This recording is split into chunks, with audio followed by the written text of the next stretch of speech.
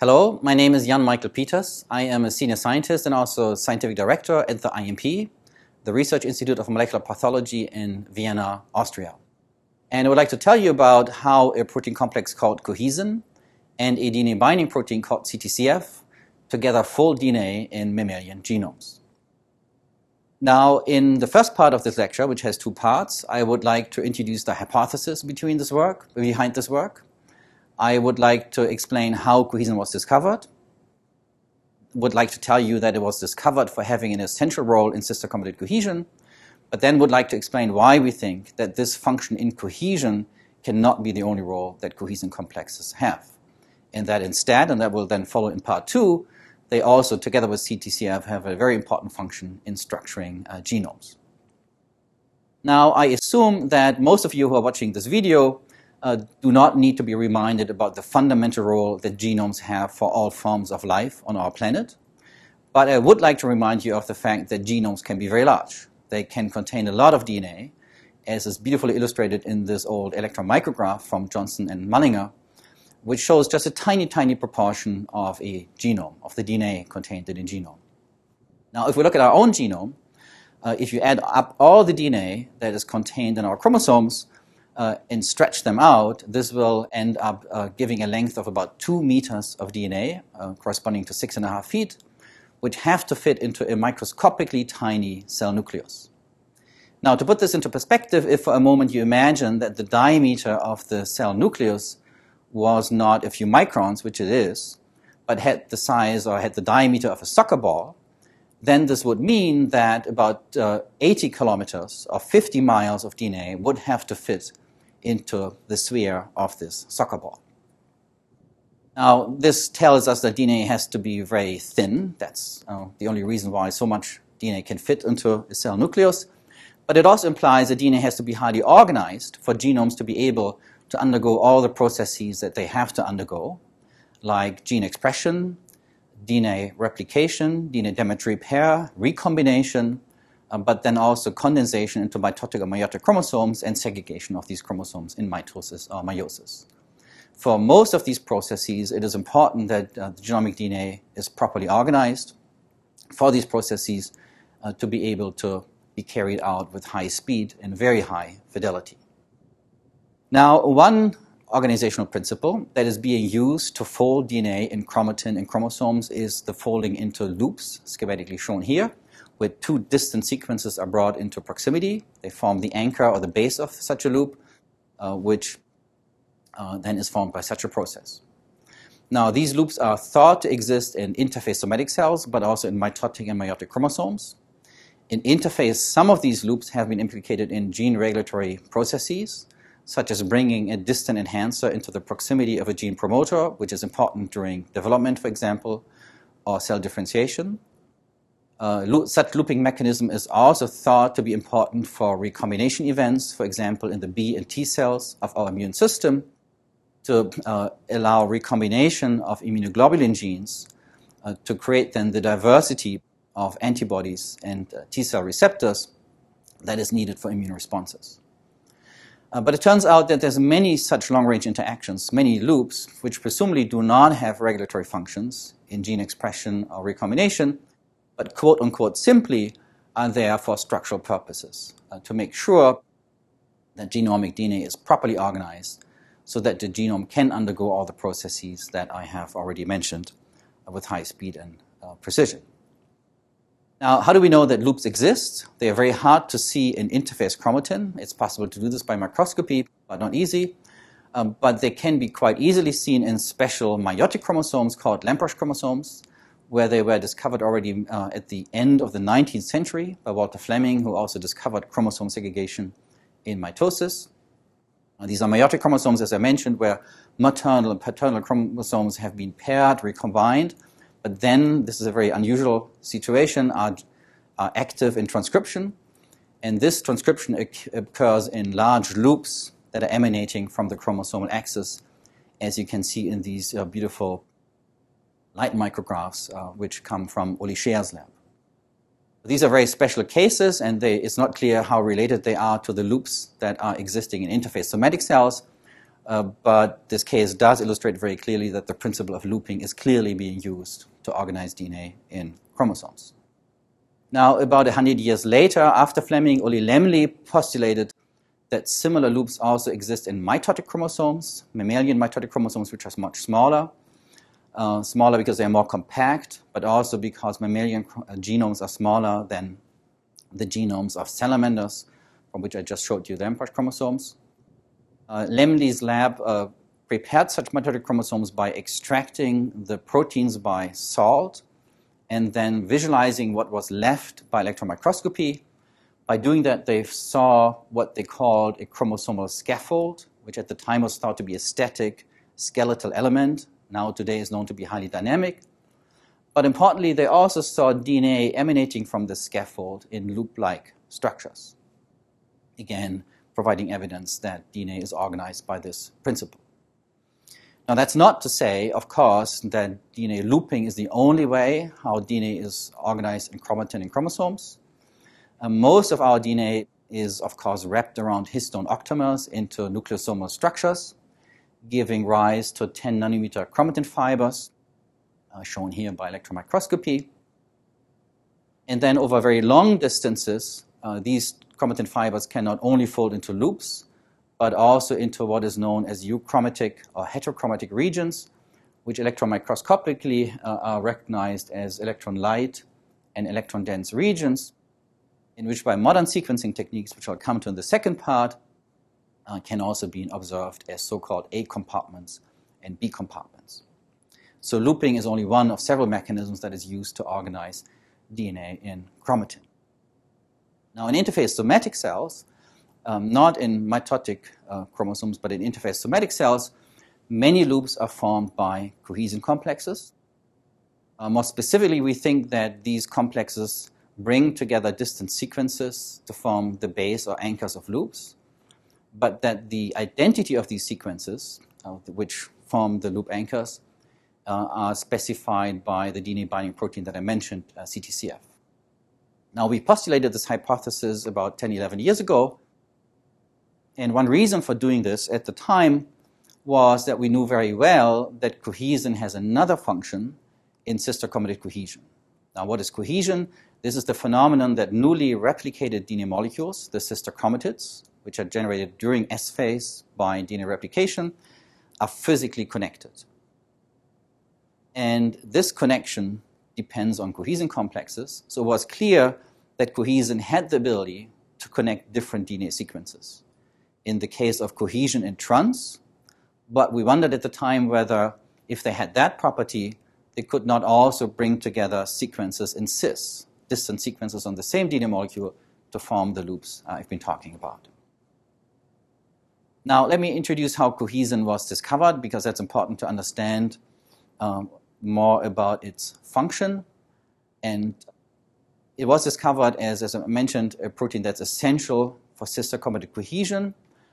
This physical connection between the sisters is created during DNA replication, but is then needed later in the cell cycle before chromosomes are segregated, because cohesion is what allows bi-orientation of chromosomes on the mitotic or meiotic spindle, where each single chromosome needs to be attached to the two poles of the bipolar spindle. And this so-called bi-orientation process is only possible because the sister chromatids are being connected by cohesin. If you imagine for a moment such a cohesion mechanism did not exist, and the sisters were able to diffuse apart once they had been synthesized during S phase, you can realize that it would be very difficult for the bipolar spindle to attach to a chromosome symmetrically and then to separate them during anaphase to opposite poles in a way that each forming daughter cell would obtain the identical sets of chromosomes, which is what they need to do, of course. So for this reason, it's very important that cohesion is formed during DNA replication and then maintained until the subsequent chromosome segregation event.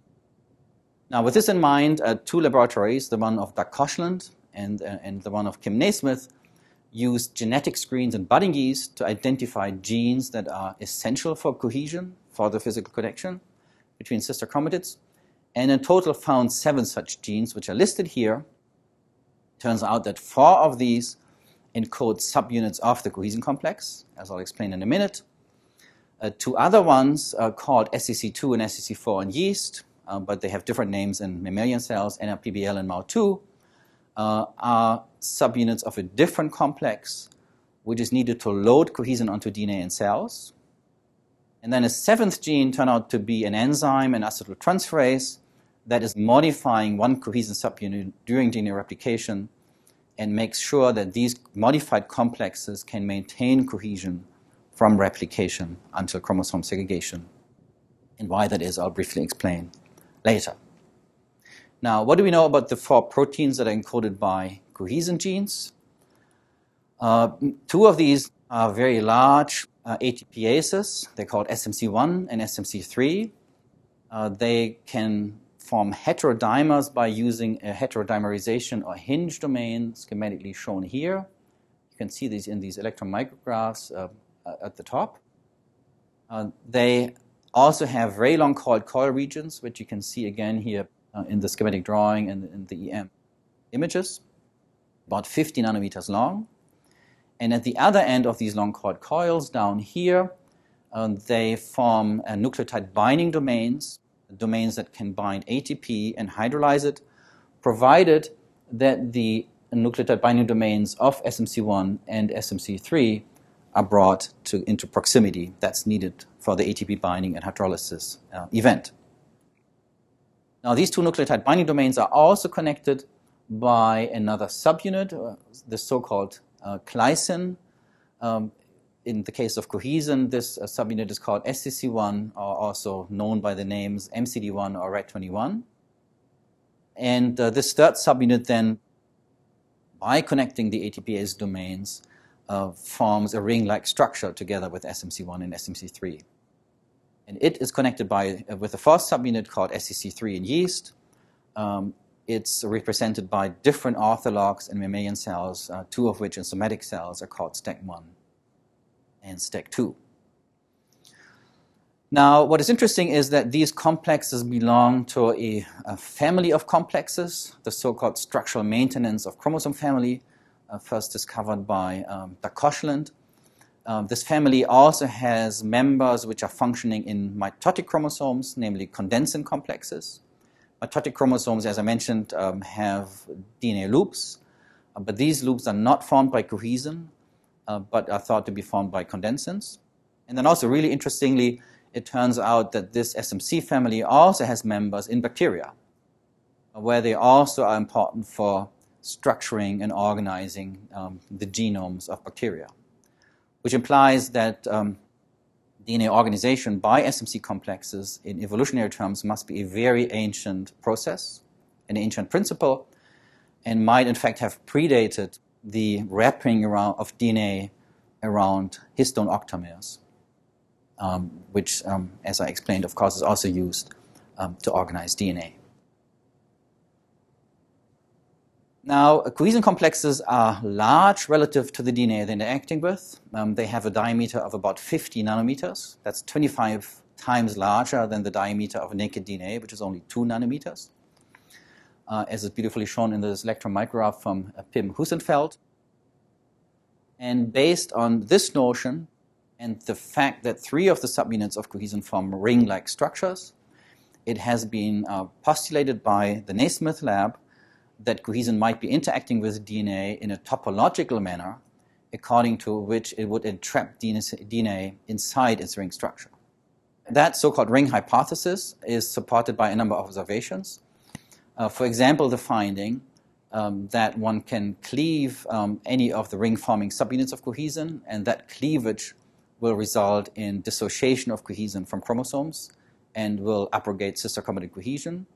And in fact, such a cleavage process of the SCC1 subunit is being used shortly before chromosome segregation by cells to destroy sister-chromatin cohesion again, as I will discuss in a minute. And furthermore, chemical cross-linking experiments that have been performed in yeast have shown that if one cross-links the subunits between the ring-forming subunits SCC1, SMC1, and SMC3, then these covalently linked rings are found to topologically be interacting with circular yeast mini-chromosomes in yeast. And these findings have led the Naismith lab to hypothesize that sister chromatid cohesion is formed by these two sister DNA molecules being entrapped inside the cohesin ring structure. Now, once this ring structure has been formed, which, as I mentioned, happens during DNA replication around the two sisters, it has to be maintained until chromosome segregation. But then once chromosomes have become attached to the bipolar spindle, these cohesin molecules, of course, have to be removed again from chromosomes, because otherwise the sister DNAs could not be separated in anaphase by the spindle apparatus, which is the whole purpose of mitosis or meiosis. Now, somewhat unexpectedly, this removal of cohesin, at least in mitosis, in higher eukaryotes occurs in two steps. At the beginning of mitosis in prophase and prometaphase, about 90% of all cohesin is removed from chromosome arms by a mechanism that depends on a protein which is called WAPL. WAPL, we think, is a protein that's able to open the cohesin ring by dissociating the SEC1 subunit from the SMC3 subunit. And that, of course, according to the ring hypothesis, would result in release of cohesin from DNA.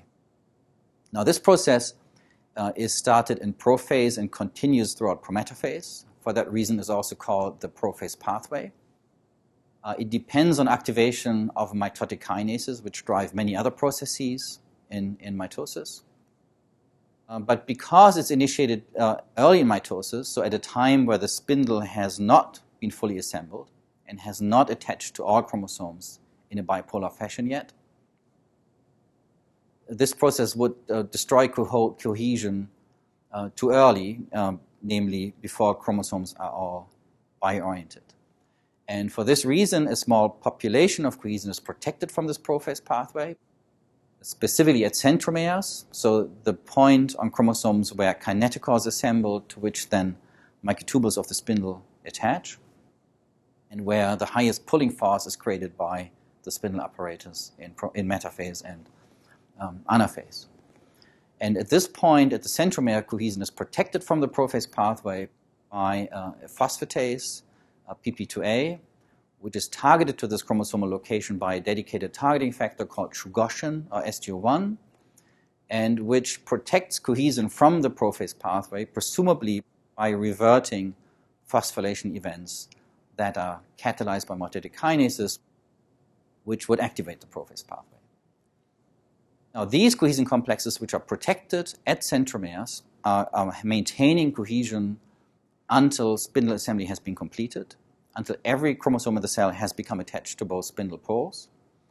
And then and only then a different mechanism is activated, which depends on a protease called separase, which now is cleaving the SEC1 subunit, the glycine subunit of cohesin, and thereby, like WAPL, is opening the cohesin ring. And that releases the remaining, until then, protected cohesin complexes from centromeres, thereby liberates the sister chromatids, so that now the pulling force that's created by the mitotic spindle can separate the sister chromatids towards opposite poles in anaphase. This second pathway, as I mentioned, is only activated once the spindle has been fully assembled. And that's the case because there's a surveillance mechanism called the spindle assembly checkpoint, which is monitoring whether there are chromosomes in the cell that have not or not fully been attached to spindle microtubules in the right way. And as long as that is the case, will prevent activation of separase, which depends on the ubiquitin ligase complex known as the anaphase promoting complex, which is under control by this surveillance mechanism, the spindle assembly checkpoint. So that summarizes the function briefly that cohesin complexes have in the cell cycle in proliferating cells, namely to mediate sister chromatid cohesion, which is essential for biorientation of chromosomes on the mitotic spindle. I've told you briefly that the ATPase activity of cohesin complexes and the loading complex are needed to bring these complexes onto DNA in the first place, that they then establish cohesion during DNA replication when the sister chromatids are being synthesized, presumably in close proximity to the replication fork, by a process that's very poorly understood. They then maintain cohesion until chromosome segregation. That, as mentioned, allows biorientation of chromosomes on the spindle. And then they are removed from chromosomes again by two steps. First, by the prophase pathway, depending on WAPL. And then once spindle assembly has been completed by separase, which is a protease that cleaves cohesin and can only become active once spindle assembly has been completed. So that's all very well and nice, and explains how cohesin complexes function in proliferating cells and what their essential role in chromosome segregation is. But what is interesting is that while this process was being studied, we and others made a number of observations which could not be easily explained if one assumed that the one and only function that cohesin complexes have would be this cohesion function, which of course initially was thought to be the case. And so I will now briefly summarize what these observations were, which will then bring us to the hypothesis that cohesin has a different function in DNA looping. Now, one of these observations is the finding that both the Hirano lab and we made that in vertebrate cells, cohesin complexes are loaded onto DNA actually long before they're needed for their cohesion function. Namely, they're loaded onto DNA during mitotic exit, starting in telophase and continuing then throughout G1 phase. So many hours before DNA is being replicated in the cell cycle and cohesion can possibly be established. That was a bit surprising. Likewise, it was a bit surprising that it was found in a number of species that cohesin on chromosome arms is enriched in very discrete locations, as one can see by chromatin immunoprecipitation experiments. One example is shown here, where you see that cohesin is enriched at very discrete sites, visible as peaks here. Now, if the one and only function of cohesin was to hold the sisters together, one would not necessarily have expected that they would be always located in particular places, because that function they could perform anywhere on the DNA. Likewise, it was a bit surprising to realize that, and I told you that already in a sense, that there is much more cohesin loaded onto DNA initially than is actually needed to resist the pulling force of the mitotic spindle, which we think is its key function in the cell cycle when it builds cohesion to enable the biorientation of chromosomes. Because most of the cohesin is removed from chromosome arms again before chromosomes are being segregated, as I explained, and only very small amounts are left then behind at centromeres, where they are resisting the pulling force of the mitotic spindle. But these amounts, or these complexes, do not represent more than at best 10% of the cohesin that is initially loaded onto DNA. And why it would be there in the first place if it's not needed for cohesion was, of course, not immediately obvious. Now, one hypothesis or one possibility I need to say is that maybe these complexes on chromosome arms that are removed early in mitosis have a function in DNA damage repair, because it turns out that from S phase onwards, DNA damage repair can be performed by homologous recombination, where a DNA double-strand break in one sister molecule can be repaired by using the undamaged sister molecule as a template. And for that to work, they have to be in close proximity, and that proximity is thought to be provided by cohesion, mediated by cohesin. But that would not explain why cohesin is enriched in particular sites, as I mentioned on the previous slide, because DNA damage could occur anywhere on these chromosome arms, of course.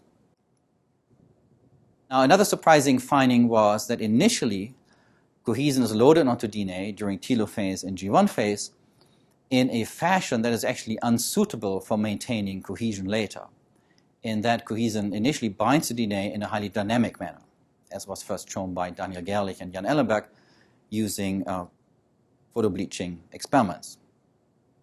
And this dynamic binding, it turns out, depends on the same WAPL protein that is also being activated in early mitosis, because WAPL is present also in interphase, and to a lesser extent than in mitosis, is also active there. In other words, it can also release cohesin complexes, presumably by ring opening during interphase, leading to a dynamic binding mode where cohesin would constantly be loaded onto chromatin by the loading complex, but could be removed again by WAPL also during this phase of the cell cycle. Now, that means that cohesin complexes that bind to DNA can only sit there with a a certain residence time of a few minutes, which would not be sufficient for them to maintain cohesion from replication until chromosome segregation, which is their key function in cohesion, as I explained. And as a result of that, cells have evolved a complicated pathway that allows cohesin to be stabilized on chromatin so that now it can maintain cohesion once that has been established. And in this pathway, initially one subunit of cohesin, namely SMC3, is being acylated by the ECO1 acetyltransferase or related enzymes that I mentioned earlier, which were discovered in the initial yeast genetic screens. And in vertebrates then, this modification of SMC3 allows cohesin to interact with a different protein called sororin, discovered by Mark Kirschner and Susanna Rankin, which it turns out is also essential for cohesion, in fact to the same extent as cohesin itself is. And we think it is essential for that because it is essential for stabilizing cohesin on chromatin. And we think it does that by somehow inhibiting or antagonizing WAPL, which otherwise would release cohesin from chromatin. Now, one reason for thinking that is shown in an experiment on this slide, where we have looked at the state of cohesion in mitotic chromosomes spread onto glass surfaces, because one can easily recognize from the structure of these chromosomes whether they have cohesion or not.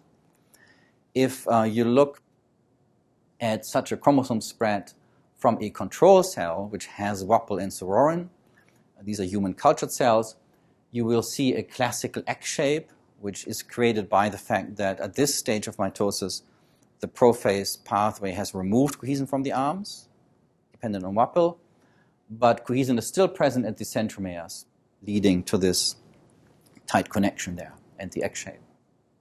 The morphology is very different, however, if sororin is depleted. That's shown in this chromosome spread, where now you can see that all chromosomes have lost cohesion. They have fallen apart into single sister chromatids.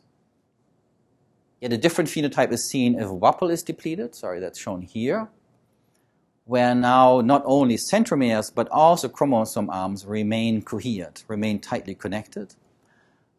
That's because normally WAPL would remove cohesin from chromosome arms, as I told you. If it's not there, it cannot do that. And now cohesion persists away into mitosis, into metaphase and metaphase, with cohesion between chromosome arms. But the really interesting point is to ask what is happening if both WAPL and sororin are depleted, which is shown here. And I hope you can see that under these conditions, chromosomes again have cohesion between centromeres and arms. So they have the same phenotype that is seen after WAPL depletion alone, despite the fact that these cells did not contain sororin any longer, which is essential for cohesion if WAPL is there. So the result is that sororin is completely essential for cohesion, but only in the presence of WAPL. And that's consistent with the idea that somehow it must be inhibiting WAPL and must thereby allow cohesin to maintain cohesion from replication on until chromosome segregation. Now, to come back to the original point, it is a bit surprising that cells evolved such a complicated mechanism where cohesin is first loaded onto chromatin in a dynamic fashion, to then only stabilize it by a multi-step process during replication so that now it can maintain cohesion.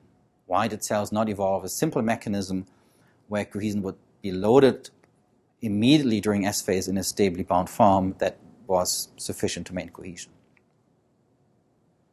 Now, we think the answer to that question is because cohesin has a very important function also other than cohesion, and that became very clear when we started to look at non-proliferating cells, at post-mitotic differentiated cells, and at the time, to our surprise, found that they also contain cohesin complexes.